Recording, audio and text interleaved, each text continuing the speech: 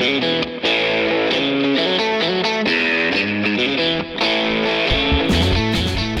and welcome to the Cinephiles, where the season of Scorsese continues. My name is Steve Morris. I'm a filmmaker and directing instructor in Los Angeles, California.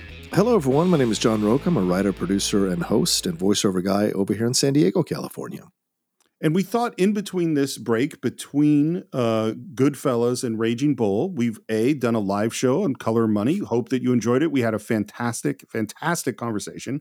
Yeah. And we're also going to re-release did you know, by the way, John, that Taxi Driver is the second two-part episode ever done by the Cinephiles? No, I did not know that. Wow.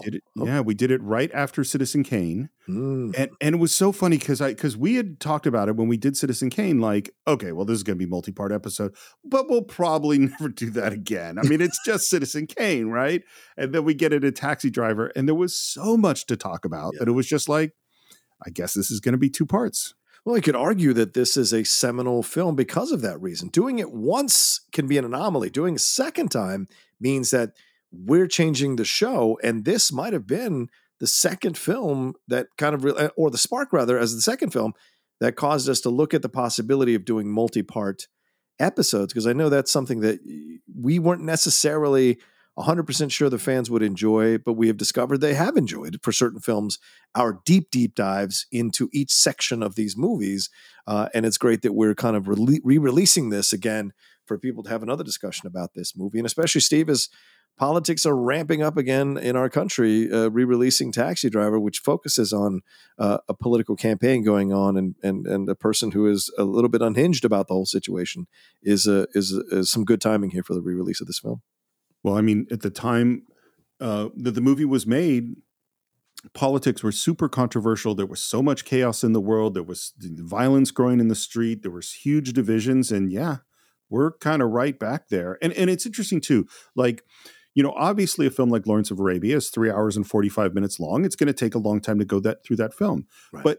But there's also, it's not just... And this is, I think, one of the things that's great about doing the Cinephiles that I really loved is that a commentary track has to exist in exactly the same length of the film.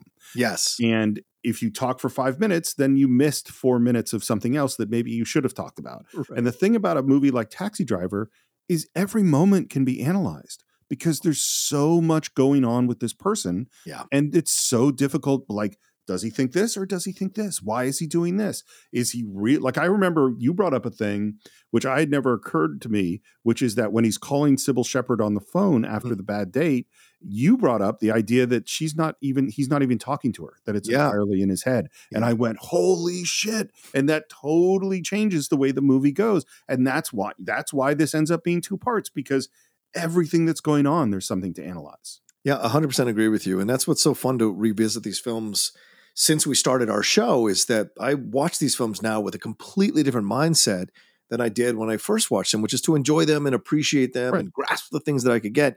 Now it's like, well, what could be happening here that I'd never thought about? What could be a new, interesting thing that could be happening here in this film that you can make a case for? And I love that when we both discover those things when we rewatch these films and have conversations about them, because I think that it helps us to enjoy the film all over again in new and interesting and fun ways. So I appreciate you bringing that up, and certainly enjoyed this conversation that we had and exploring what Travis Bickle's motivations are, and especially that ending. What happens at that ending? What is Scorsese trying to say with that ending? Now looking at it all these years later, what is that red all about? Is Sybil Shepherd even in his cab? I love that we can have these conversations about exploring what's real and what isn't real, because in a way he's the protagonist, but he's an unreliable protagonist. So how much of what he's doing is actually happening or not happening, which is a fascinating way to see the movie.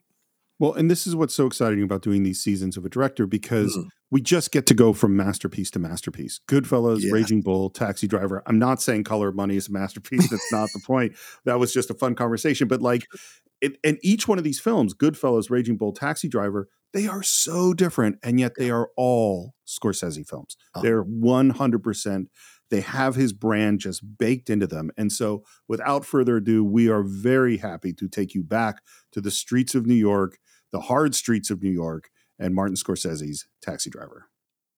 Hi everyone, this is Steve. Jumping in just for a moment to say that the film we're reviewing today, Martin Scorsese's Taxi Driver, might be a classic of 70s cinema, but it is definitely not a movie for the whole family. In our discussion, we get into some topics which some people might find difficult or even offensive. Still, we think this film has as much or even more to say today than when it premiered over 40 years ago. So, without further ado, let's dig deep into Martin Scorsese's 1976 film, Taxi Driver. All the animals come out at night. Whores, skunk pussies, buggers, queens, fairies, dopers, junkies. Sick, venal. Someday a real rain will come and wash all the scum off the streets.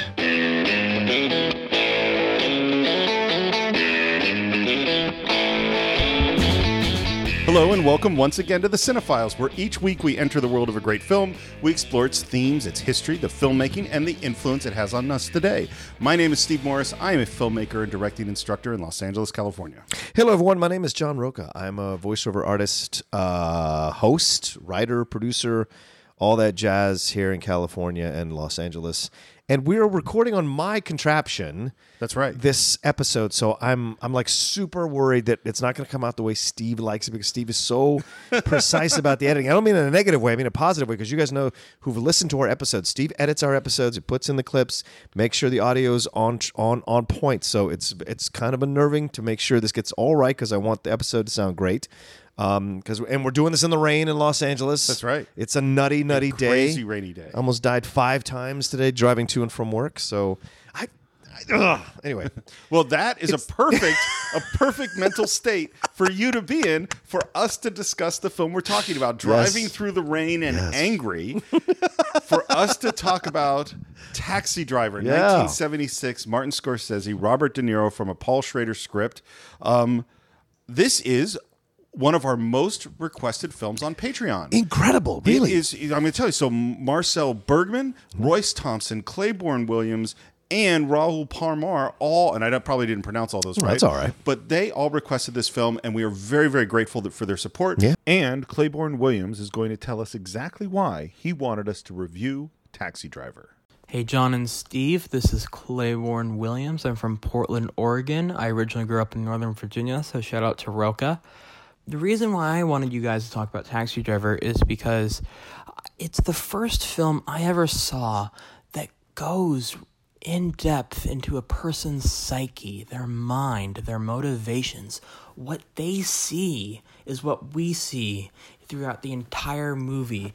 Whatever Travis Bickle feels or sees or thinks, we as the audience do as well through the entirety of Taxi Driver, which is so special and amazing to me. And I have a feeling that if we hadn't gotten so many Patreon requests, you probably wouldn't have wanted to do it. No. I sense more reluctance from you on this movie than anything we've done so far. Yeah, as soon as you said it, I was like, no, I don't. And it's because I always remember this film is a very difficult film to get through, a difficult film to watch. And it asks a lot of you to go into the psyche of a person like this. And I think I said this on the Top 10 show one time, and I said, or maybe it's our show, and I said, I don't trust someone who watches this film multiple times because it's an unsettling film. It's deeply unsettling. Do you remember when you first saw it? Yeah, I think it was one of those things where, like, you have to see all the Scorsese films, right? So I've spoken about many times working at Charlottesville, Virginia, having access to the UVA library of movies. This was one of them. I went through a Scorsese period where I watched Mean Streets, Taxi Driver, Alice Doesn't Live Here Anymore, like all these different early 70s or late 70s, I guess, for lack of a better time frame there. It's in the 70s. Yeah, it's in the 70s. There you go. The entire decade of all the Scorsese stuff, and then worked my way up to King of Comedy, and then from there you get into the popular stuff of Scorsese. But right around that time, so I went back and I remember this was very difficult to watch in a crowded library, because back then people went to libraries, and you sat and you watched, and you're just like, man, this is very difficult. I remember taking a couple of times, just taking a walk to kind of shake my head out of it, because I wasn't at that like age to be able to look at it and watch it objectively. I was at that age where it could affect me in a way that was negative. I don't think it wants you to watch it objectively. Well, that's a good point. I think that, I mean, I struggle with this movie too, because I think like, I'm very intellectual. Sure. And I want to understand exactly why everything is in where it is. Right. And in this movie, it's just like, it just kind of has to wash over you and you experience it. It's not a movie you can sit back from. Yeah. For me, I watched it when I was saying probably the exact same. This is where your and my background is identical, which is there's this certain point where we started methodically going through films, and I did the same thing. And it was, sometime in college, I started watching all those Scorsese movies. I remember watching it, I think by myself on VHS. I had rented it and really... It was really hard and went, wow, I don't know how to feel about that. And I have two stories to tell of how I came to the movie. This is the first one, alone, watching on VHS and getting this is a really upsetting movie. And then I probably saw it once or twice after that. And then maybe 10 years ago, they were showing it in the Cinerama Dome. Oh, yeah. So I went to see it in the theater. Wow. And the experience was completely different. It was like I was watching a different movie because it was funny. And everyone was laughing. What? Yes. Throughout, like, where? Really I will talk about some of this. Like, really laughing at the film. And I went, I had no idea the movie was funny. I mean, I knew Albert Brooks was funny. Sure. But I didn't know the movie was funny. And then when I just watched it again last night, it was kind of halfway between. There were points where I was like, this is bleak as fuck. And there were points where I was like, no, this is just actually genuine humor in a really weird way. Yeah. It is and maybe this is one of those movies where it's a lot of what you bring to it, and where you are and who you're with. And because it's a complicated film. On so many levels. And for the record, I enjoyed the hell out of watching it this time. And I was dreading it, right? Because I was texting you. I was like, I don't know. Because you were like, I'm diving into this world and it's a lot for me. And I said, I'm dreading watching it. I watched it this morning at 6 a.m. in my bed. Oh, wow. Yeah, I was like, I put it to the last possible, like a procrastinating fool, to the last possible moment. I pushed it off watching it. And then eventually I opened the laptop and said, you got to tackle this thing. And I watched it, and I couldn't have enjoyed this film more. Wow. And I was really surprised. Since it was breakfast time, did you have like cereal covered with peach brandy while you were at it? Yeah. What is that? I don't know. What is all of it? No, but so I'm excited to talk about it. All right. Yeah. Well, let's talk a little bit about pre-production. So Martin Scorsese was teaching film school at UCLA when this kind of process started. And I didn't realize that Oliver Stone is one of his students. I said UCLA. Please forgive me. He's at NYU. NYU, right. Yeah. Sorry, NYU. I know I messed that one up. But yeah, Oliver Stone was one of his students, which I never realized. No surprise, really. And Paul Schrader, who's the screenwriter, who is a fascinating Hollywood character. Yeah. He had a religious upbringing. He didn't see a movie until his late teens. Wow. Yeah. And then it sounds like he went a bit crazy. Yeah, sure. He's an out there guy. Mm-hmm. He went, I think, into movies full on, but also into all the life I think he was denied full on because this was a very conservative upbringing, and this guy, like 7 years after he sees his first movie, writes Taxi Driver. Right, like he's been through some stuff. He goes to UCLA. He gets a degree in film. He starts writing screenplays, and there's one day that he realizes that he has not talked to another human soul for 3 weeks. Wow. And that is when he started writing Taxi Driver, which he wrote, I think, 2 drafts in about 2 weeks.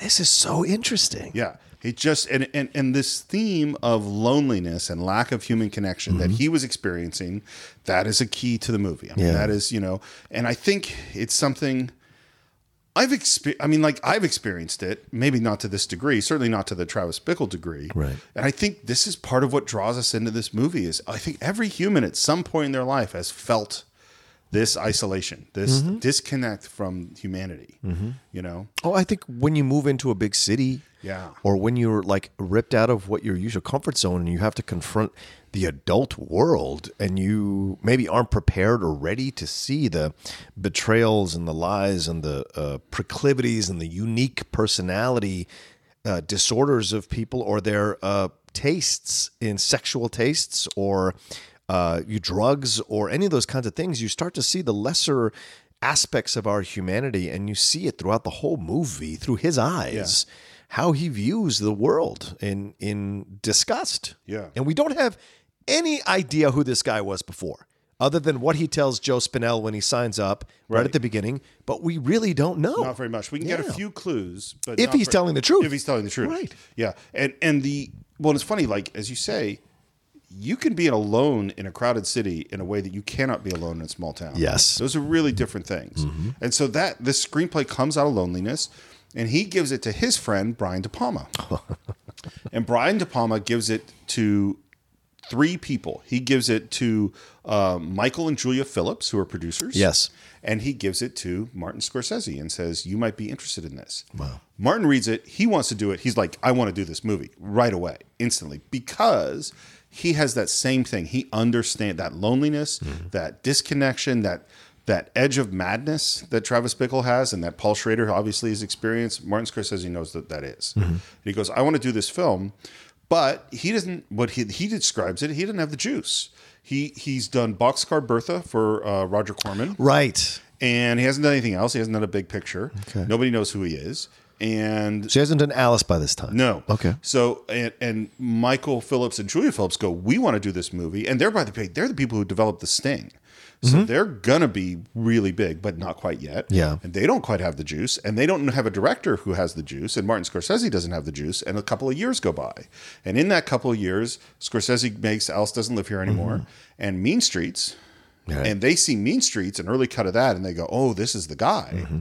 And then De Niro makes Godfather 2 and wins the Oscar. And Paul Schrader sells Yakuza to Sidney Pollack. The Robert Mitchum one. Yeah. And so all of this happens in those years. And so suddenly this movie with a nobody screenwriter, a nobody director, a nobody star, all of a sudden is Academy Award winning Robert De Niro. And by the way, the Yakuza was sold for huge money. And Martin Scorsese coming off of Mean Streets, and they go, oh, we got the juice. and De Niro's attached right from the beginning. Right. And I had forgotten, I think I had known it a long time ago, that De Niro knew Martin Scorsese growing up. Yeah. They're like friends of, I mean, not close, but they knew who each other was and came really out of the same place. I want to say 2 things. Julia Phillips, if you've never read her book, you'll never eat lunch in this town again, or you'll never work in this town again. That's her? That's her. I have never read it. And that book is phenomenal. When I used to manage bookstores, that book, we could not keep it in stock. Wow. People love the Hollywood stories in there, and so it's a fantastic book. The second thing, the Yakuza is an interesting thing for you to bring up, because the Japanese actor who's opposite Robert Mitchum is the same. Tanaka. Is the same actor in Black Rain. Black Rain. Yeah. And when I found that out, I was like, oh my God. It's just fantastic. So yeah. I think I'm right about that with Julia Phillips. But anyway, I believe you. Yeah. I have no reason to call you a liar. Well, I've been wrong before. You're right, exactly. Fair. And so they go off to start shooting it. De Niro, he's working on 1900 at this point. Oh yeah, and he every time he has time off, he goes to New York and starts driving a cab. And to train. Right. And apparently, pretty good cab driver. I mean, is it that hard? We have Uber and Lyft now. It's essentially the same thing. But they have Google Maps. Oh, I see what you're saying. And New York and the world is different, because one of the other things we have to talk about is the world of New York that we see in Taxi Driver. Yeah, is completely different from the world today. True. And it's very much the other film that we saw this world in is French Connection. Yes. This dark, dirty, crime-ridden, super uber dangerous, filthy in both the physical way and the sexual way place. Well, a lot of these films in the 70s profiled that, right? Yeah. 7 Ups. A number of films did this kind of exploration stuff. It's really unsettling things too. Yeah. Now, the fact that they had the juice didn't mean they had a ton of money. It's still a fairly small budget film. They shot it only in a couple of months, I think, less than a couple of months, and they did a lot of filming that was really just 3 or 4 or 5 people. Like a lot of the taxi shots is just De Niro driving the cab, Martin Scorsese and Michael Chapman, the DP, huddling in the back, and a sound guy literally in the trunk. Wow. Just driving around New York. Doesn't sound dangerous at all. Nothing bad could happen there. No rear-ending issues there. Yeah. Let's hope not. Would you like to get into the film? Yeah, let's do it. Let's get into it.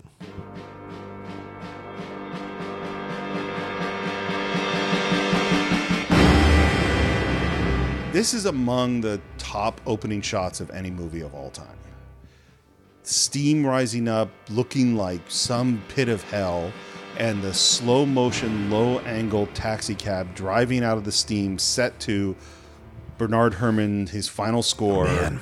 One of the most beautiful pieces and powerful pieces of music you can imagine. Brother, as much as Scorsese gets credit for this movie, and De Niro gets credit for this movie, and Schrader for his writing, Bernard Herrmann's score is incredible. Just incredible. The movie would be nowhere near as good or as effective as this mix of dread and off-kilter happiness And romance. and romance, right? Yeah.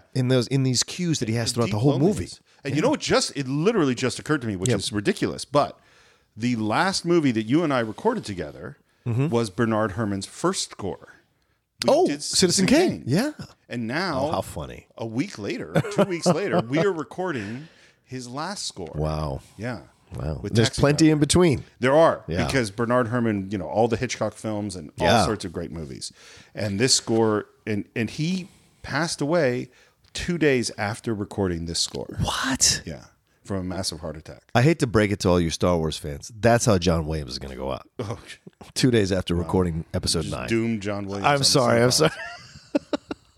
Yeah. I mean, yes. And the score is it is powerful Yeah. and dissonant and eerie and creepy and unlike anything else in film that I know of. Right. And then you have this, we hear the saxophone, which we're going to hear along with Travis Bickle all the time. And you have these shots of his eyes in the mirror that really pulls you into this, that this is a POV movie in a lot of ways. Yeah. That we're seeing the world through his eyes. And it is a strange world we're looking out at. And to me, Steve, and the steam is on purpose, obviously. Oh, Everything Scorsese, he's one of these master directors that they teach you in film school. Anything that's in the frame is in the frame on purpose. Anything you see is in there. One of the things you need to learn if you're going to analyze film is all the great filmmakers follow this rule. They don't always adhere to it, but 95% of the time they do. Whatever's in the frame is in the frame for a reason, either be symbolic or to evoke something from you, from your reaction, or to accentuate the plot or to push it forward. The steam right at the beginning, to me, feels like a fantasy. We're walking into a fantasy, like you would see, the old England stuff, or Merlin or King Arthur. To me, when you see the steam, it's like you're walking into this world, and the way the taxi goes slowly past, and even the credits in neon are really interesting in the mood and atmosphere it creates in you when you're watching it. And then, of course, the eyes, which are brilliant. Yeah. Well, it's interesting you say that, because the way Scorsese described this was that he wanted it to feel like that Travis Bickle's vision of the world was a hallucinatory documentary. There you go. Absolutely. Is that it is the real world, but it is through this distortion of hallucination, and that the steam is a huge part of that. Yeah. And this is what's going to happen. Like, what's really strange about this movie that we're going to see a lot is we're almost seeing different worlds. Because there are times we're seeing the world from a more objective perspective, and Travis Bickle as a person in that. Right. And then there's times, most of the movie, we're seeing it from his perspective and how he imagines it. Well, because that's his psyche. I think the whole movie is his, the unsettled, to all the different worlds. He's trying to find where he belongs, where he fits. And so he tries to put on these different masks, but then underneath there's this ugly truth about him that he cannot escape. No matter how much he puts on that red suit jacket, he still has to come back to that shitty one-bedroom apartment and be unable to sleep and drink all the stuff that he's drinking to just whatever he does to fill in his lives. So we see the imbalanced world because he's essentially our narrator through the movie. Well, and even beyond going back to a protagonist, shitty apartment, he is always trapped within the confines of his mind. Yeah. That is his perception of the world. Yeah, the cab is his mind. Yeah. It goes, that's good. Yeah. Totally. Totally. So he's going to go into a job interview. That's our first sort of dialogue scene. Yeah. And, the fact that you said fantasy and King Arthur, he literally walks out of the steam. And Scorsese said he wanted to feel like he was walking out of hell. Yeah. And we go into this job interview, and the camera is handled in a really weird way throughout the whole film. And you see it in the beginning in this scene. And one of the things we should say about Scorsese, maybe more than anybody else, is that he is a film scholar. Is that not only does he love films, I mean, we knew that Spielberg loves films and all sorts of directors, Quentin Tarantino loves films, but Scorsese watches films like he's encyclopedic, and he will say, "Oh, I got this shot from George Stevens. I got this shot from Godard. I was mimicking this thing in Shane, from Breathless, from all these different films, from Hitchcock."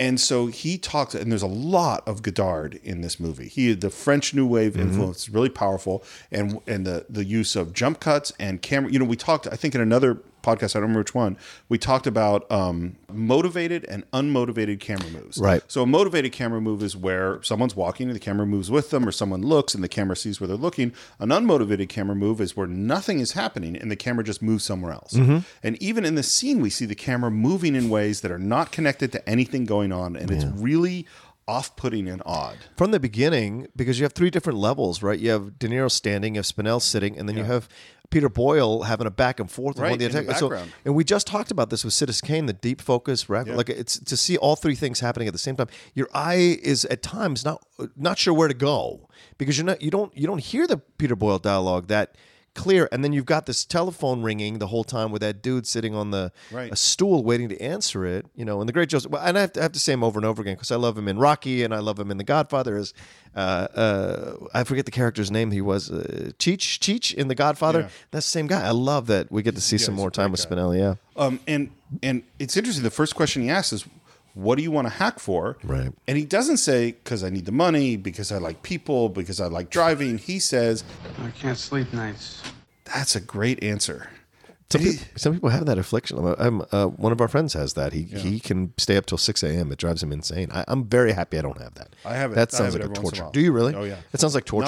Not as bad as it used to be, but there are times where suddenly it's like, and you do the thing. You're lying in bed and you're going, "Okay, if I could fall asleep right now, I'll get 3 hours." Okay, I got 2.5 hours. It's not good. Just get some sleep. And sometimes you go into like a weird half sleep. Like, am I asleep? Am I asleep? Is this? No, I think I'm awake.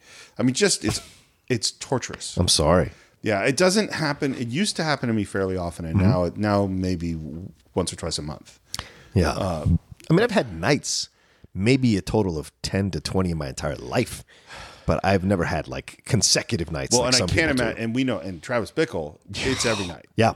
That he can't sleep. And I love he says, "Well, that's what porno theaters are for." I didn't know that's what porno theaters are for. Maybe back in the 70s. Maybe back in the 70s. Right. And we find out a little about him. We find out that he was in the Marines, which I do believe. I think that's definitely true. Sure. And that wins him over. Yeah. Because there is that camaraderie with people who've been before in the service. You get that little bit of extra credit or consideration. Yeah. So, yeah. And there's this one weird moment where they start talking and then the camera just it's kind of a low angle on him, and then it just booms up. It doesn't tilt up. It just goes up all of a sudden and to an entirely different shot. And one of the things they're doing is that almost through the entire film, when we have shots of Robert De Niro, he's alone in the frame. And when you have shots of other people, it's usually over the shoulder. So you see Robert De Niro shoulder in someone else's frame, or Robert De Niro in the background of someone else's frame. So he's always isolated, and he's always in their frames. And that is exactly the opposite of standard filmmaking.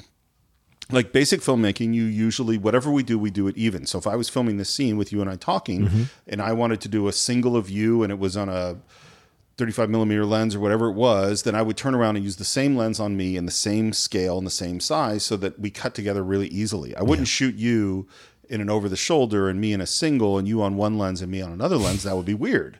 And that's exactly what we see throughout Taxi Driver. Wow. Yeah.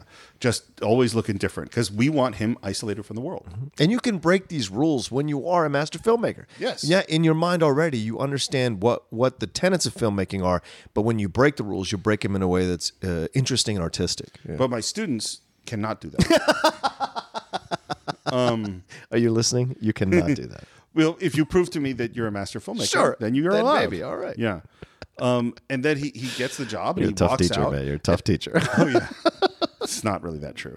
And the camera like moves with him for a while and then it leaves him. Yeah. It goes and looks at some other stuff and then it finds him again. Very strange things that are happening.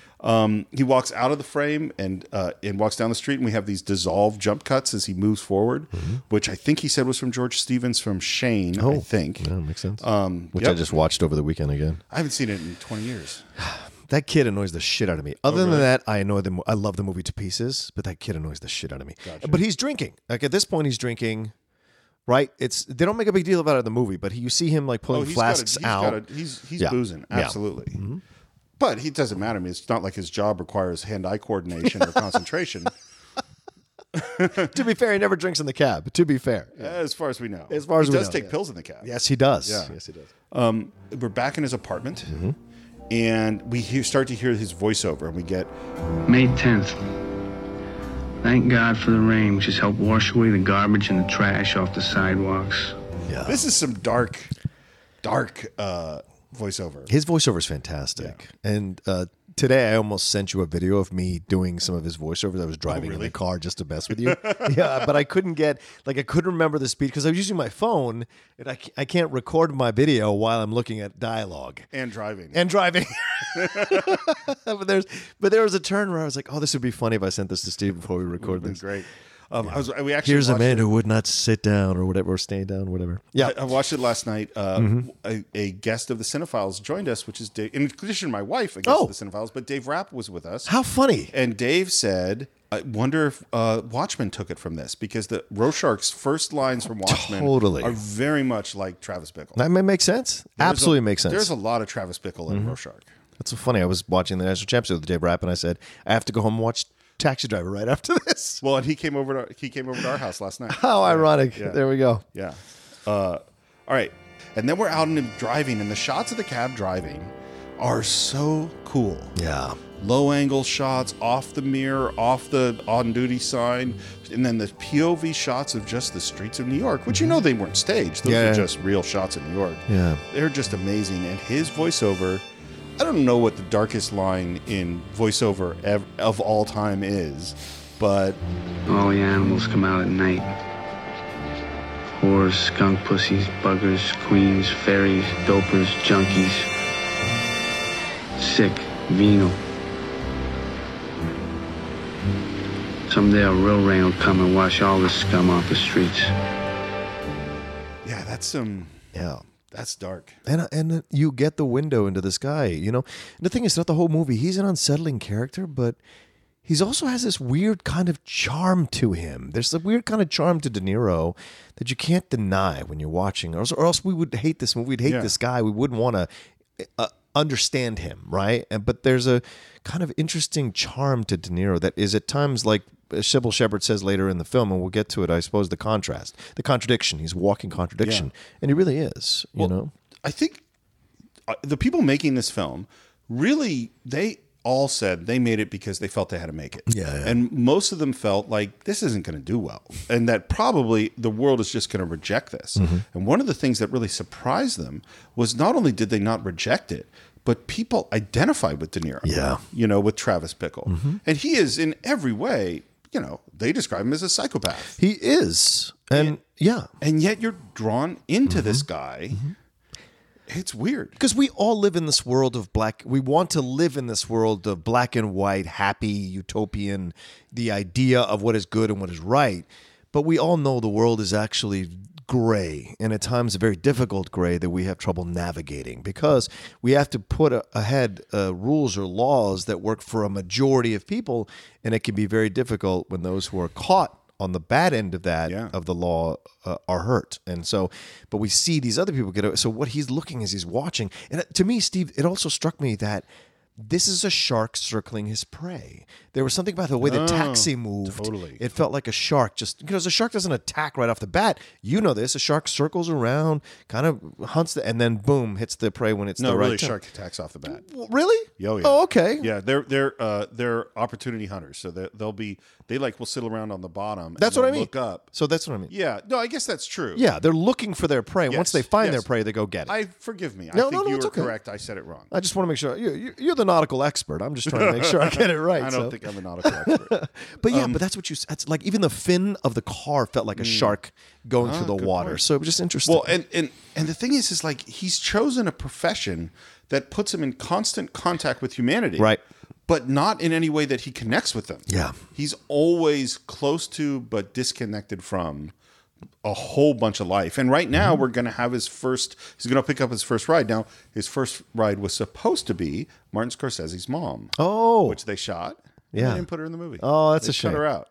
Instead, the first ride is this guy that they pick up that's got a girl who's like, hurry up, you do your job right, you're going to get a big tip. Yeah. We don't exactly know what's going on with this woman. We don't know. Is she his girlfriend, his wife, a prostitute? Yeah. We don't really know, but there's definitely some shenanigans going on. And we get a sense that he gets the opportunity to, or has the burden of, witnessing some weird stuff going on in the back of his cab. Well, he does say whenever sometimes after the shift, I have to clean the cum and the blood, and sometimes the blood off the back of the car. And you're just like, man, that's terrible nasty. existence. Yeah, Really nasty. You're cleaning up after people. By the way, that guy in the suit in the back seat is the writer of the book Raging Bull.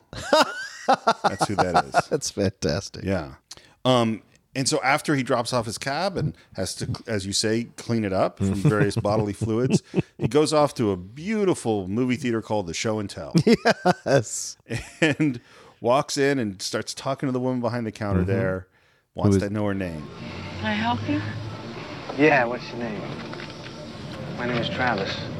That's nice. What can I do for you? I'd like to know what your name is. What's your name? Give me a break. Well, you can tell me what your name is. I'm not going to do anything, It's... Do you want me to call the manager?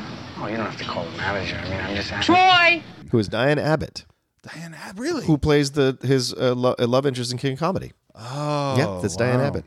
So, yeah. It is an uncomfortable scene. Very uncomfortable. And especially in light of 2018, Steve. Yep. When we have women talking about how they're constantly hit on, no matter, they're just trying to do their job, men are always trying to hit on them in inopportune ways. Well, in particular, when you're the working the counter at a porn movie theater. It kind of goes with the job. I hate to break it to you. The kind of guys that are walking in. I mean, just walking in like, hey, what's your name? And then she won't tell him the name. And then he's like, come on, I'm not going to do anything.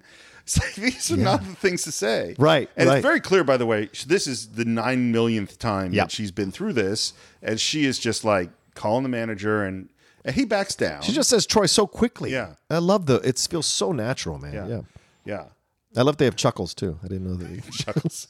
And he gets he gets a Clark bar, Goobers, popcorn, cola, RC cola for $1.85. Well, that tells you the product placement they were only able to get was not the high end shit. I don't think this is product placement. You don't think what? I think this is just the stuff they used. There's no way they would have allowed them to use that kind of stuff. Even RC the Cola rules were different. Really? I'm not sure. Okay. If this is something because this came up once before in another movie. I don't remember which one. All right. And I said the same thing, but I actually have not researched. So I probably should find that. We out should at some find that. point. Yeah. But it sounds like because it's all lower end. Yeah. On the candy space. Even the Clark bar is not necessarily the number one candy bar you go for. So I'm just saying. Somebody does. Yeah, I'm sure. I'm sure there's a Clark Bar fan page out on the internet somewhere. Sure. He goes into the theater, and this was shot in a real porn theater. There was real porn on the screen, and what they had to do is they had to take it out with an optical. Yeah, you can tell. So that we're not actually seeing it. And he has this line that we're saying, 12 hours of work and I still can't sleep. Damn. Days go on and on. And they don't end. man, driving a cab all night and then in the morning going into an all 24-hour porn theater and you can't sleep, that's rough. Yeah, I used to work an overnight shift at a television station master programming commercials. Yeah. It was a struggle to stay awake from 6 to 8 o'clock. Yeah. So I would go in at 10 or 11, do the news, and then program the rest of the night. And that's when I watched all those movies that my friend gave me, mini film school that I was in. And then by 6 o'clock, though, it was everything to keep me awake until 8. Then I got home and fell asleep. So to me, I can't imagine 12 hours and then still not being able to sleep. That would drive me insane. In a porn theater with dudes jerking off next to you. Yes. Like, that is not... Talk about cleaning the cum off the seats. Jesus. Oh, my God. Hey-o. Okay. By the way, maybe we should have put the warning at the beginning of the podcast that we're going to get into some stuff. It's Taxi Driver. It's Taxi Driver, friends. Yeah. He goes back home, and there's this line that I love, which is, All my life needed was a sense of some place to go. I don't believe that one should devote his life to morbid self-attention. I believe that someone should become a person like other people. Yeah. now, a person like other people, I think about that a lot because I've always thought about this, is that I think we see, when we look inside ourselves, we see ourselves as filled with holes and inconsistencies, and we're insecure and we're unsure and we don't quite know what we're doing all the time. And when we look outside at other people, they all seem solid. Yeah. Like they know what they're doing. Like Yeah. they've got this figured out on some level. And of course, that's not the case. But a person like other people, no, you are like other people. Yeah. This is how we all are, you know? Yeah. But it's also his observant nature, right? What he thinks he sees. But, that's interesting because I think those of us who are more sensitive or artists or whatever you want to call, whatever term, I'm not trying to be cocky, arrogant or anything like that, but whatever term you want to call us, we see the world differently than like Joe Schmo half the time because he's just trying to get through his life. And so it's our job as the way we're built to observe other people and be like, oh, I want to be like that. I want to catch like that. I agree. Where I think other people observe and they want to go, I want to get that level. I don't think of necessarily go, oh, I just want to be a human. I would say it slightly differently because Okay. there's a difference between, I would say it's definitely true that some people are observers Yeah. and some people really aren't. Yeah. But what I would say is different. Like what surprised me is Harry Potter comes out. This is a strange analogy. And becomes the most popular book in the history of the world. Sure. And Harry Potter is the conflicted, worried about, the perceptions of him, Right. insecure. I relate as a nerdy kid. I Harry Potter's like me. I relate to him. Right. Why does it become the most successful book of all time? And I think the answer is that even that normal Joe guy, even the captain of the football team and the prom queen and the businessman and the rich guy and all those people, they actually all feel like Harry Potter some of the time. Yeah, like even you said, though it's from fair. the outside they don't now. But that being said, they don't become observers like you and I became Right, necessarily. right. But they still feel that way. But I think him doing that, like I want to be people like other people. Yeah. That just tells you right there. This is a man trying to find his place, Absolutely. in the world. Well, and this points out, this is a film about loneliness, among other things. And like this idea is what points out what I would call like the paradox of loneliness. Yeah. Which is that basically everybody feels lonely. I've never talked to anybody and had that kind of conversation who doesn't feel lonely, not just some of the time, but a lot of the time. Even people with big families and relationships in big cities with big groups of friends like we have. Right. And the great paradox is that, well, we all are feeling the same way and we're all next to each other. And yet bridging the gap and solving our own loneliness is almost an impossible thing to do some of the time. Well, I think sometimes if you speak it, you almost speak it into existence, and it's almost too much to handle. Yeah. Yeah. Yeah. And everyone's lonely in different ways as well. Absolutely. So that's the thing. Well, because there's Paul Schrader who realized he hadn't spoken to a human for 3 weeks. Right. And there might be people who speak to humans every single day. Yep. They're constantly surrounded by family and all these people, and they're still lonely. You know? I know nothing about that. Yeah, me neither. Go next. Let's meet Betsy. Hello. He says the first time he saw her at Ballantine headquarters, she was wearing a white dress. Did you think of Citizen Kane and Bernstein? Oh no. That line comes out. She was wearing a white dress. How And interesting, my man. brain immediately goes to Bernstein. Damn, that works so well. Yeah. Okay. I mean, I don't know if they From were Citizen thinking Kane, that. for those who are from like, Citizen yeah, Kane. Go back and listen to our month of Kane to find out what we're talking about. Thank God we're not doing the month of Taxi Driver. Oh Jesus, I can't handle it. We wouldn't survive. Yep. And by the way, when we watch her going in, and the shot is beautiful, the first shots of Sybil Shepherd going into these campaign headquarters, Martin Scorsese's sitting on the stoop Yep. outside the door. Yeah, I caught him this time. I didn't see it. Dave Rapp saw it. I Yeah. didn't notice him. Yep. And we go in and we're hearing him talk, and there's this beautiful dissolve from her to him writing about her, and that is from Jean-Luc Godard. Oh, okay. It's a lift from Godard. They cannot touch her. Her. Oof. Yeah. And what has he done? Does he know anything about this real person? No, he has, put her on a pedestal. He's like created this whole world of her that is all in his mind. Once again, she's the angel in this wasteland of people, and he thinks like if he can get with her, he might save himself or, be above them even more. I don't know. But he totally like fantasizes what she is. And I, of course, have never done that. Right. We go into the campaign. None of us have ever done that. We yeah. go into the campaign headquarters, and there we meet Sybil Shepherd, who we saw walk in, and Albert Brooks. Albert Brooks. Albert Brooks is so damn funny. He's an American treasure, man. He is. One of the movies I absolutely want to do is Lost in America. Okay. so much. It'll be one of those where I watch for the first time. I've never seen that movie. I know you haven't. And it is so damn funny. Well, then I will throw broadcast news out there. We eventually have to tackle that. Sure, one. Yeah, I'm I love happy. that movie. I haven't seen it since the 80s. God, I own it. It's Criterion. I have it. I I watch it really all the liked time. it. I It's just haven't great. gone back to it that much. All right, so we have a date, and maybe we should do those back to back. Yeah, We'll do maybe. Broadcast Brews and Lost in America. Maybe we should get Albert to come on. Oh, I would love it. Do you know? So I remember here. So I heard it was on Mark Maron's podcast. Oh, great. He had Carl Reiner on. He's had Rob Reiner on. Reiner's great. He's had Mel Brooks on. So Albert Brooks grew up right like next door to the Reiners. Oh, yeah. And Albert Brooks was Rob Reiner. They were like best friends. And so Albert Brooks would come over and hang out. And Carl Reiner's best friend, of course, is Mel Brooks. And so Mel Brooks and Anne Bancroft are hanging out with Carl Reiner. And over would come Rob Reiner and his best friend, Albert Brooks. And all three of those people, Rob Reiner, Carl Reiner, and Mel Brooks, all said that 12-year-old Albert Brooks is the funniest human they had ever seen in their entire lives. And that to me is like Mel Brooks and Carl Reiner saying this kid is the funniest person anyone has ever seen. It's incredible. And he was this bizarre stand-up comic at this time in the mid-70s and doing the Saturday, I think he was doing the Saturday Night Live movies at this time. And for Scorsese to cast him in this movie is so odd. And he is like in a different film. And thank God, because you need some lightness. He's so funny. He's doing this monologue about talking on the phone about campaign buttons or something, all of which is improv that he made up. And Paul Schrader thanked him. He said, you know what? That's the one character in the movie I didn't know. And you created something great. And thank you so much for improving all that stuff. Yeah, sometimes actors matter sometimes, people. They do. Yeah. I thought of 18 horrible things to say, and I just decided to move on. They do matter, absolutely. Because they're working for this senator, and Sybil Shepherd seems to be maybe Albert Brooks' boss. I think they're both equals, but they're managers of different departments. Maybe. That's what I think. Yeah. Yeah. Now look, we have to emphasize the mandatory welfare program. That's the issue that should be pushed. First push the man, then the issue.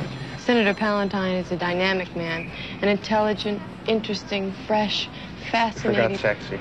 Man, I did not forget sexy. Do you get the sense that Sybil Shepherd kind of likes the senator, Palantine? Yes, I think when he calls her out for not saying sexy, it's of a clear indication. Yeah, I think so too.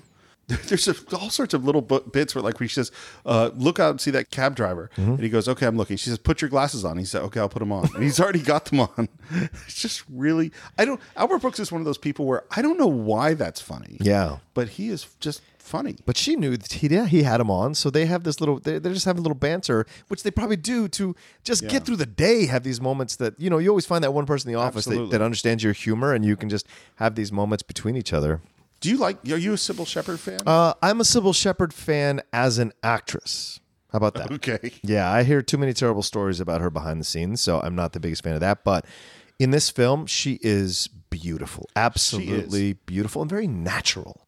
And that's what you look for, like she was in Last Picture Show. Very natural. I think in those two movies, I am not the biggest fan. I love Moonlighting. I love Moonlighting, but I don't think she's the greatest actress. Right. But in Last Picture Show and in this, I think she is sparkling and natural and relaxed and really good. Yeah. She's having a great inner monologue too, Steve. That I really enjoy. There's definitely a lot going on. And what's going on right now is she's looking out the window and there's this cab driver staring at her.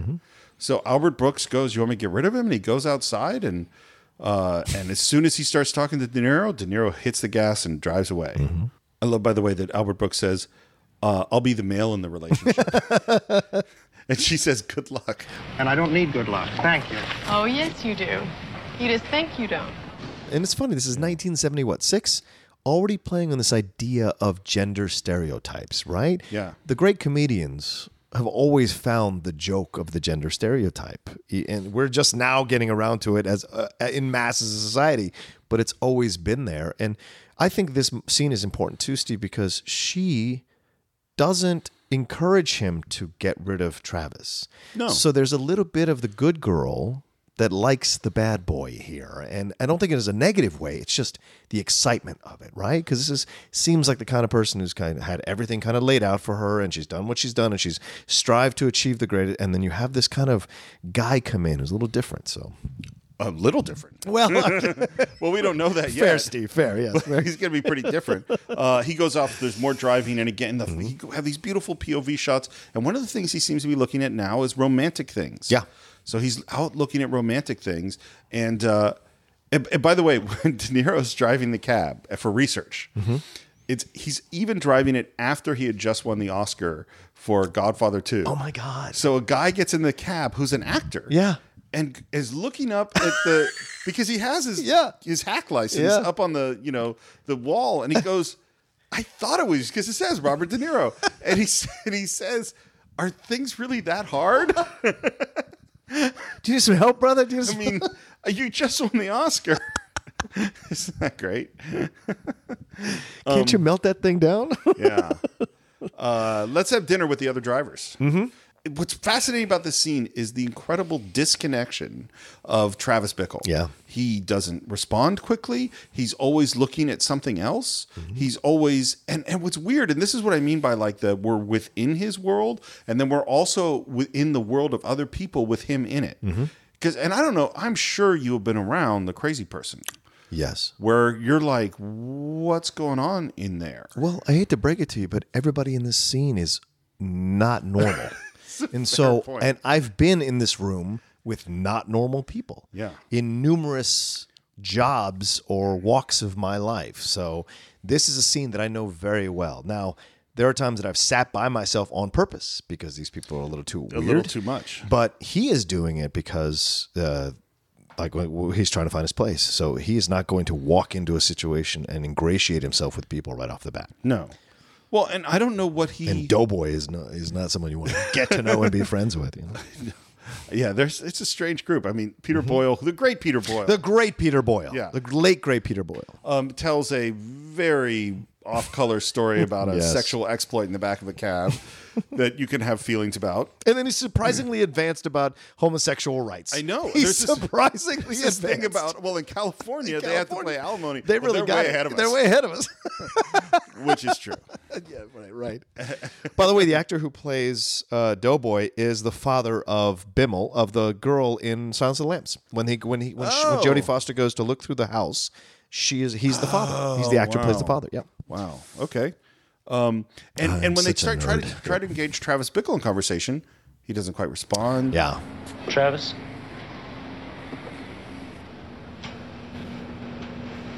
Travis.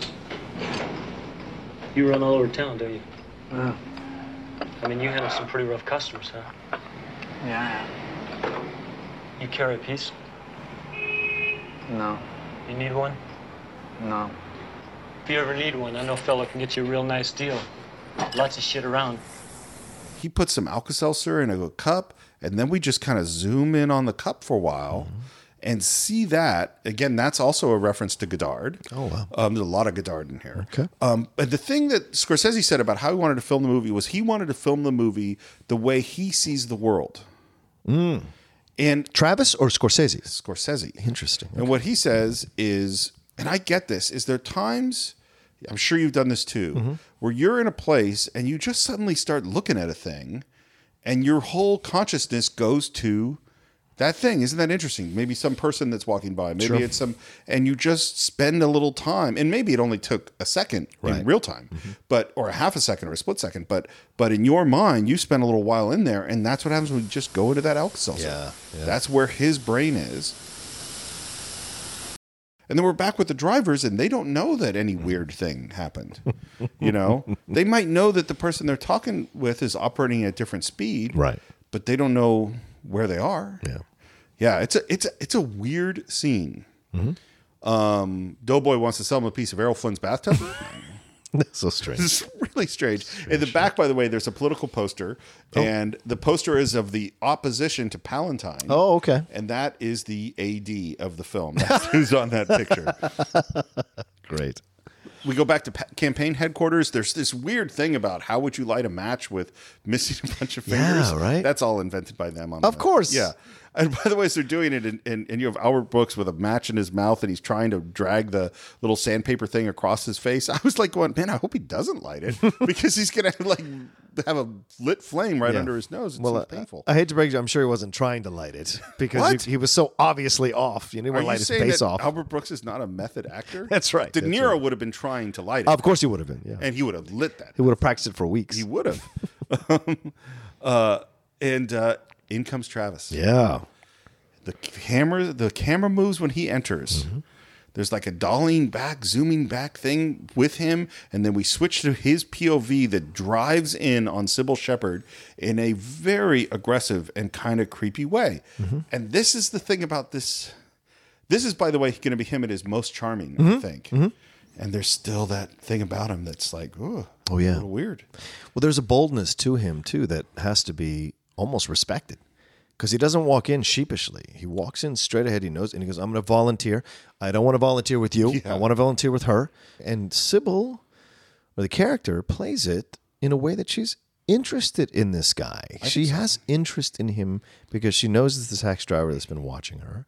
And so there is a little adventure here to take with him. And as you said earlier, something about her interested in bad guys. Absolutely. Little danger. Yeah. Well, and the thing, and we know, I think we can be pretty sure that Travis Bickle rehearsed these lines in his head. Oh, sure. A long time. Mm-hmm. He knew this was weeks in the making. Well, what else are you going to do if you're awake all day, all night? Fair point. Yeah. He's sitting in that porn room saying, what am I going to say to that girl in the white dress? And he is really pretty persuasive. Would you like to come have some coffee and pie with me? Why? Why? Yeah. I'll tell you why. I think you're a lonely person. I drive by this place a lot, and I see you here. I see a lot of people around you, and I see all these phones and all this stuff on your desk. That means nothing. And then when I came inside and I met you, I saw in your eyes and I saw the way you carried yourself that you're not a happy person. And I think you need something. And if you want to call it a friend, you can call it a friend. You're gonna be my friend? Yeah. It is bold. Some people respond to boldness, man. And also, he does the classic primal male thing. Now, you see this in species, you see this in animals, you see this in men as well. He denigrates the male that is the closest to her. He systematically denigrates him and insults him and kind of undercuts him, so he is not seen as a viable suitor for her. It's classic shit. Well, and as fascinating as watching De Niro and Sybil Shepherd in this scene, you also should just rewind the scene and watch Albert Brooks. Because he is peeking out from behind the wall and up from under the desk, and he's over on the side. Of course. It is so funny. Yeah. I'm going to ask an obvious question here.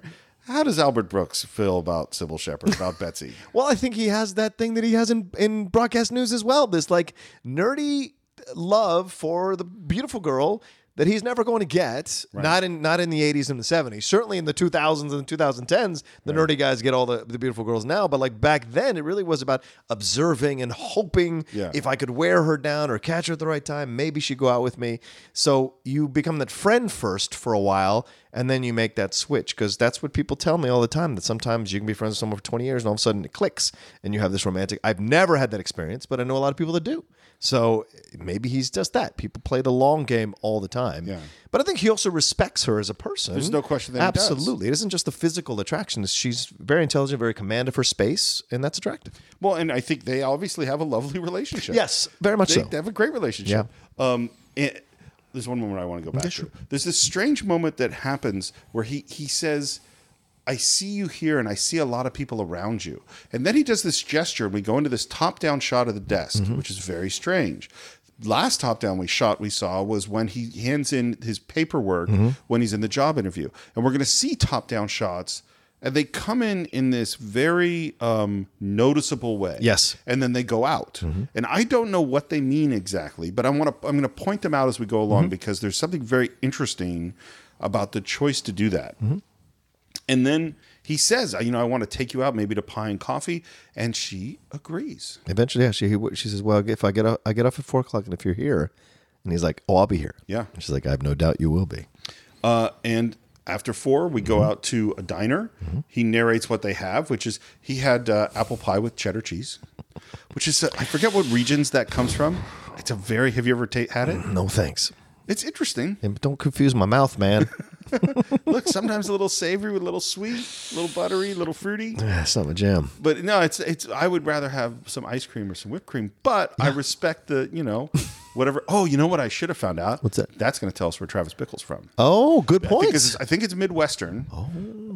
But I'm not. I should have researched that. Okay. That's a good point. Fair. And they're shooting this. This is in Columbus Circle where they're shooting, and that just shows how the world has changed. There is no cheap diner like that in Columbus Circle anymore. Columbus Circle is $1 billion property values now. Okay.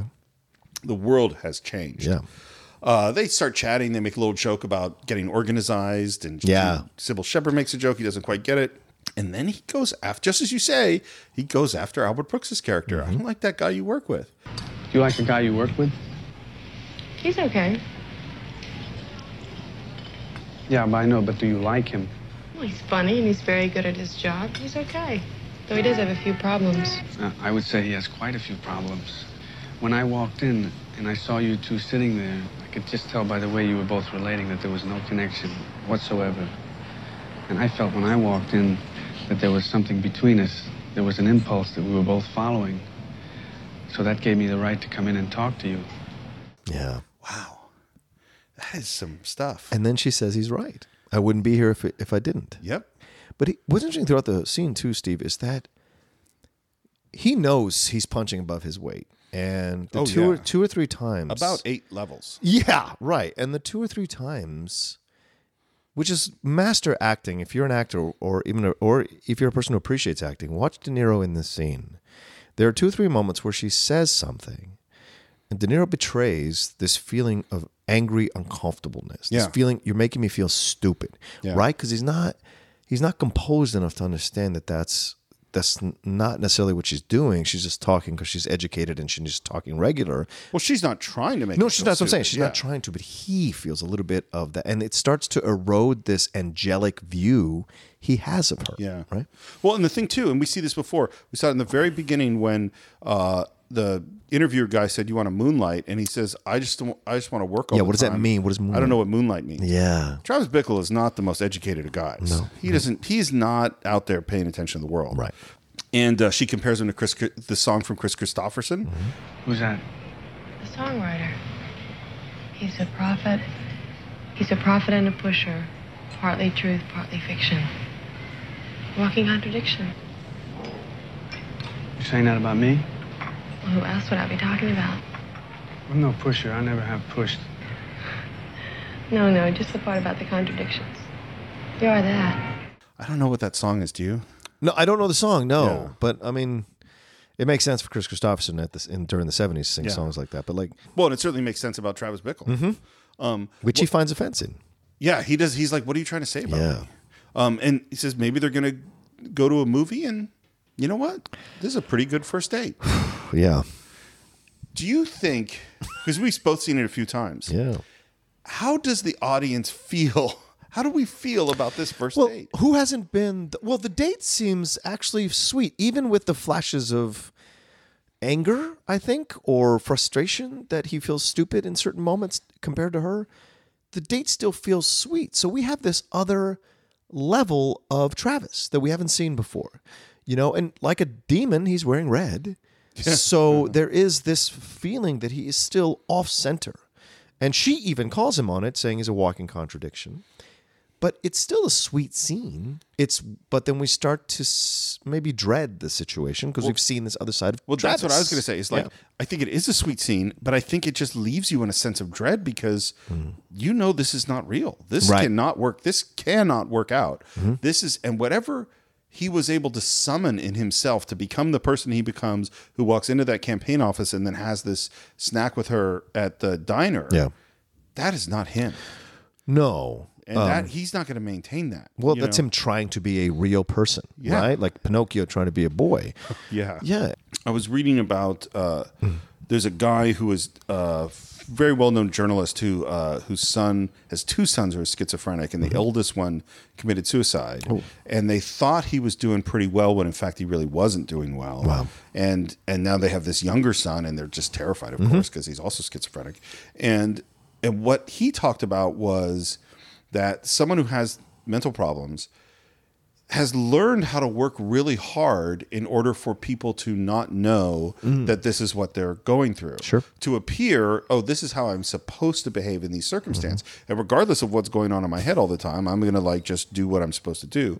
And that's Travis very much in this scene. He has worked really hard to present a certain thing. And that's one of the things that's interesting about this film is that this film seems so ahead of its time and so timely right now because we didn't have the term PTSD Right. when this film came out. I mean, we certainly knew that veterans coming back from war, and this is a Vietnam veteran who had been a Marine coming back, you know, that they deal with problems, but we didn't really understand them as well as we do today, and hopefully we'll understand them much better in the future.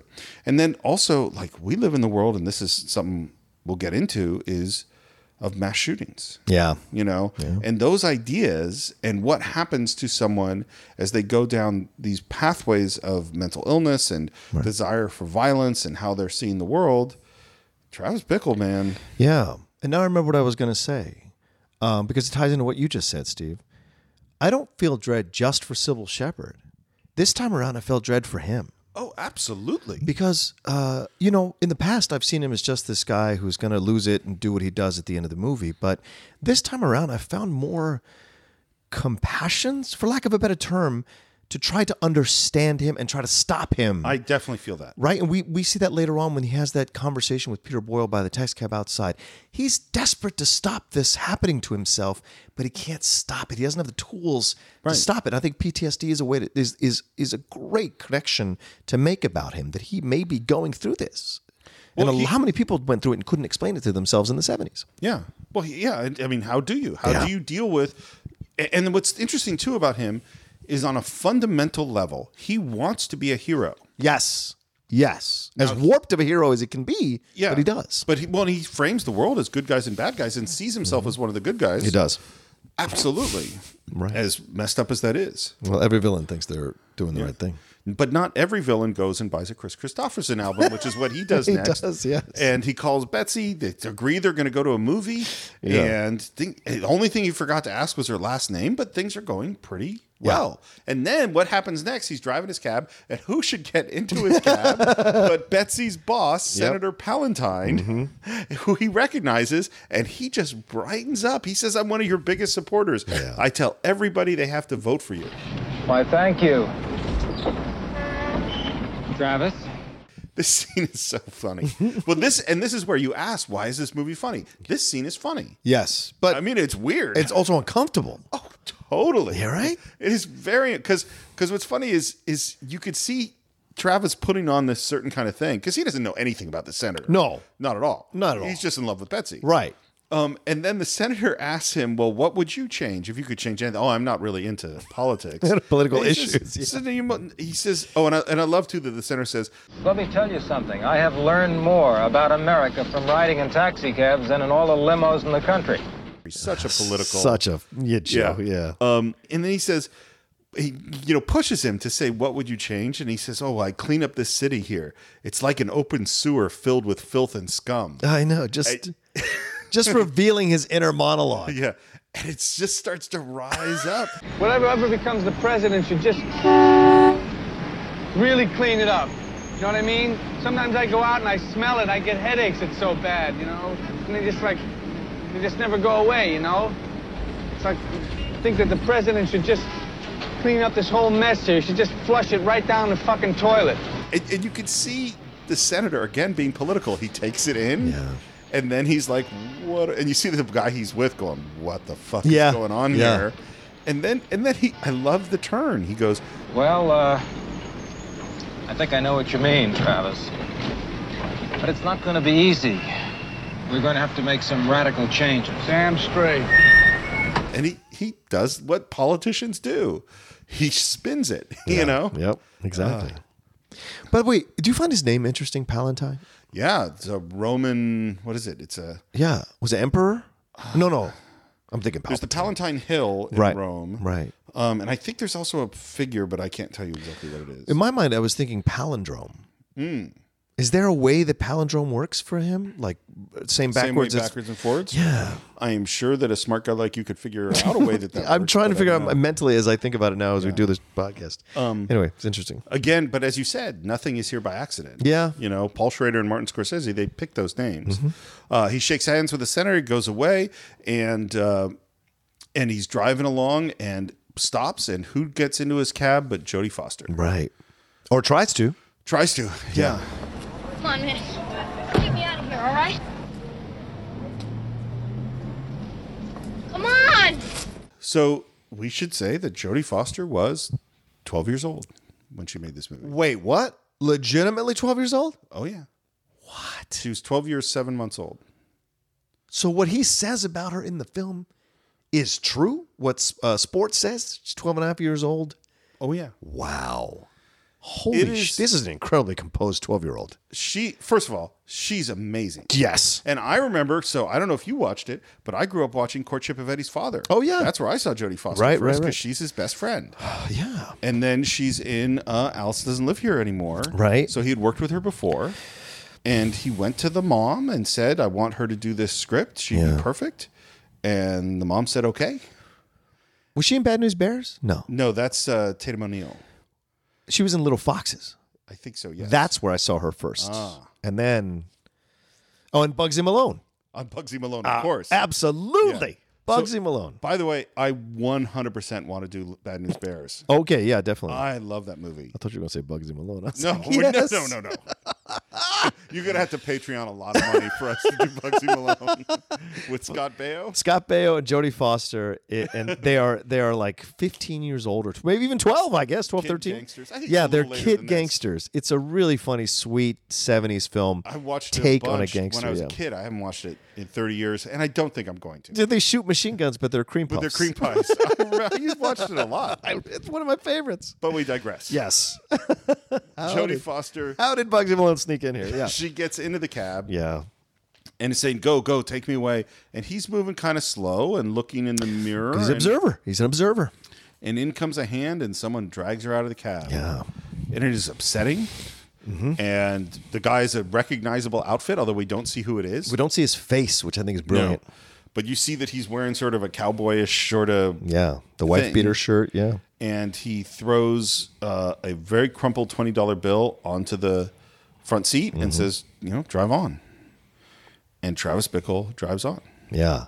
But then we, as the observer, or unless he's looking through his rearview mirror, we see her keep trying to pull away from Harvey Keitel, which is Sport, and 2 or 3 times before we finally move away from them. This is a key moment in the film. I think this is the failure of his heroic knight in shining armor image of himself. Yeah. That he's going to spend the rest of the movie trying to recover from. Oh, interesting. I never thought that. Not saving her. She needed saving, and he didn't save her. How funny. Yeah. Okay. Well, it certainly haunts him because he doesn't spend that $20 until later on. And this is good filmmaking. Yeah. That is very specifically crumpled. Yes. So that when we see it again and again, we recognize where it's from. Yep. It's a very small thing, but it's really important. Yeah. And then he goes on another one of these drives. He gets egged by kids and stuff thrown at his cab. And I love their shots of the open fire hydrants and water streaming out. And he goes through the water because it's a hot, hot summer. Right. And it is just this image of this New York at this era. It's amazing. It's quite a snapshot. Yeah. And he finally gets back to the base, the operations where the taxis are. And that $20 bill is still sitting on the front seat. And the camera goes up to his face. And it goes down to the $20 bill as he grabs it and back up to his face. And I know this sounds silly, but those are hard shots. Okay. Just technically, because you got to pull focus, and he moves pretty fast, and that camera's got to be, it's like a dance. The camera operator, the focus puller, and the actor all have to be in perfect sync to get that shot correct. Wow. It's little. It's not like doing like the huge tracking Steadicam shot going into the Copacabana in Goodfellas. It's not like that. But it still takes real professionals really, really working well together. Yeah. In fact, Martin Scorsese said that was a really tough shot to get. Okay. It's time for the date. Yeah. I think this date's going to go really well. How about you? No. He's walking through this super long lens shot, so everything's out of focus except him. He's back in that corduroyish, rust-colored jacket. That's all he has. It looks good. Got a tie now. Sybil looks beautiful. Yes. In this white kind of knit dress. She had some expensive costumes, by the way. He gives her the record. We see this drummer who's got like shoe polish in his hair. Apparently, Peter Boyle found that drummer and said, Marty, you got to hear this guy. And they put him in the movie. He's a real street player. Now back to Gene Krupa's syncopated style shortly. That's the New York ambiance. And we're going to see a great movie. It's 1975. Maybe we'll go see Rocky, or Sure. a lot of good films came out that year. Sure. Or maybe we'll go see Sometimes Sweet Susan. It seems like a higher class theater than the Pay and Play or whatever the place we went to. Yeah. Before. Because it's a foreign. It's a foreign porn. It's foreign porn. Foreign porn. Yeah. Swedish. Yes. And her reaction is like, You gotta be kidding. What? This is a dirty movie. No, this is a movie that a lot of couples come to. All kinds of couples go here. Sure about that? Yeah, I see them all the time. But she's excited. that was my question. Yes. She still decides to go in. Yes. Yeah. So here's the thing. Let's have this conversation. Because first of all, so she goes in. This is what the Cinephiles is about, my friend. Yes. She goes in. She sees the movie. She starts to hide herself and then gets upset, leaves. He tries to stop her from. Then he gets physical with her by grabbing her arm 2 or 3 times, which I guess at the time maybe wasn't considered that physical, but now, of course, now it's much worse. Very much so, it is. And she is disgusted with him. Yeah. And we've all been on that date where I've never been on this date.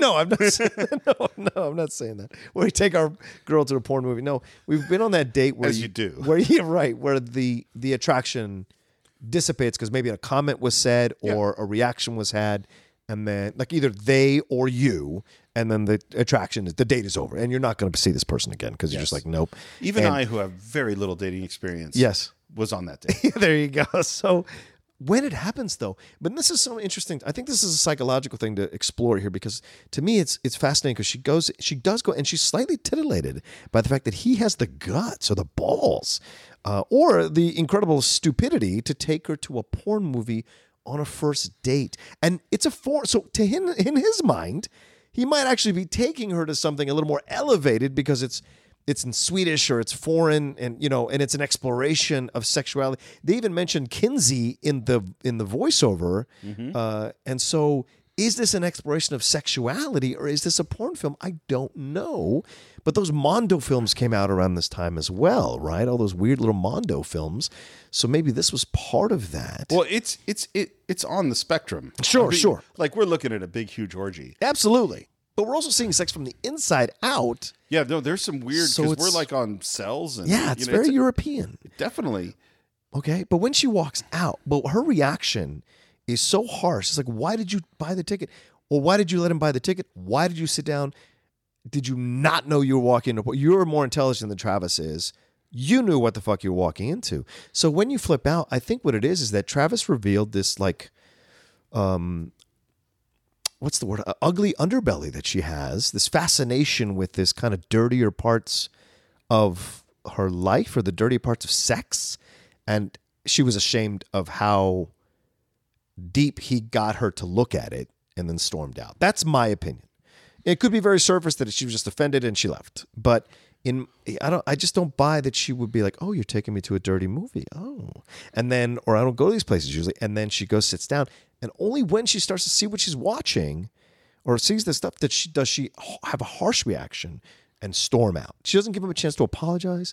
She doesn't give him a chance. Like she even insults the album. Keep it. I have it already. Like it's just so harsh that I think he exposed something in her that she didn't want to be aware that she had inside. I think there's a lot going on here. Mm-hmm. And I think this is where this movie gets into things that most movies don't. Yes. Which is that people are complicated. Mm-hmm. I think she has multiple feelings. I think she is insulted that he would think to take her to a place like this. I think part of her is going, I'm going to be polite. I think there's that is happening in there. And I think the I've never seen a thing like this. Maybe this is maybe I am a girl who likes things like this. Maybe this is a thing I've always been curious about. And then she gets in there, and they walk in the middle of the movie. They do. You know, like it is not, and she pretty quickly goes, no, this, and the other thing is they're surrounded by men, you know, who may or may not be masturbating. Sure. You know, like this is not the right place for her. And she goes out, and then she's trying to establish whether or not she was or wasn't titillated. I think she's trying to establish her, you know, her strength and her, you know, boundaries. Yeah. The other thing, by the way, that I think is interesting is we just saw a scene where a guy physically pulled someone out of a cab. Right. And now he is physically trying to restrain her from getting in a cab. Yeah.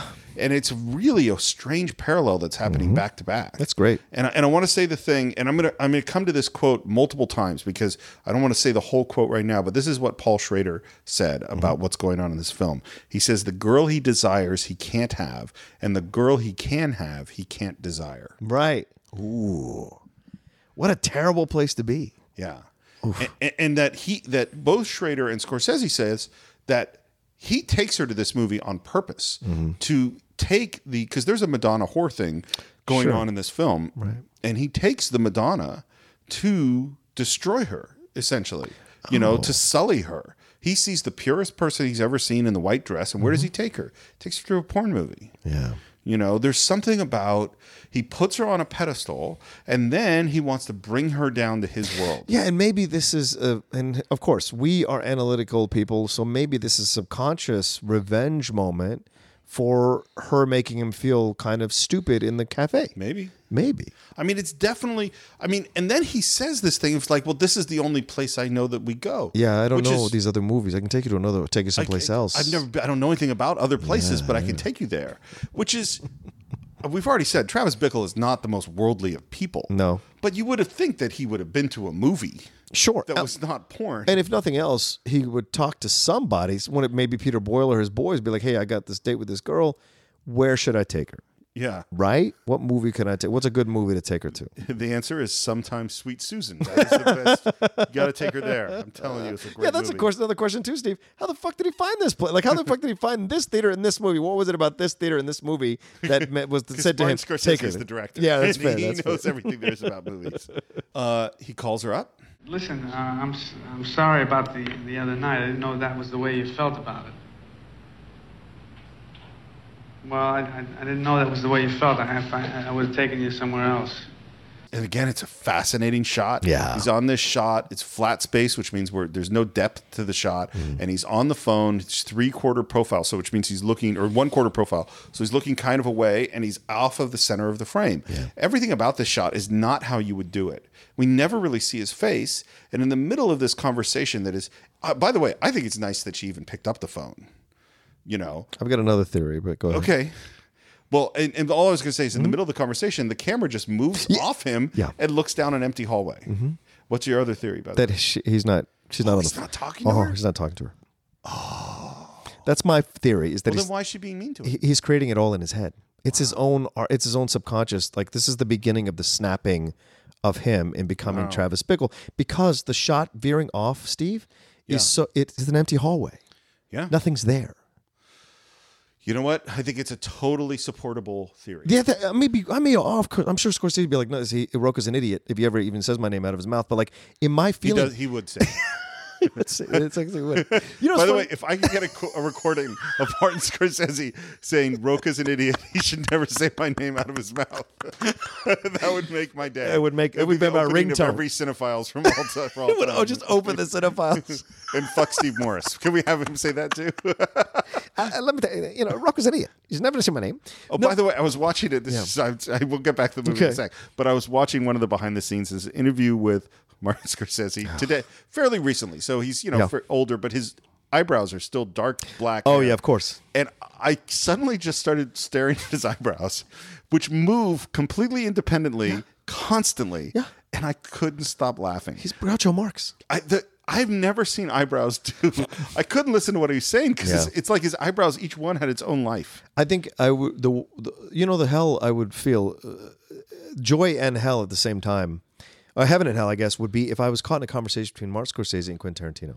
Oh, geez. The speed of that conversation would destroy me, yet I would get so much information out of it. Yeah.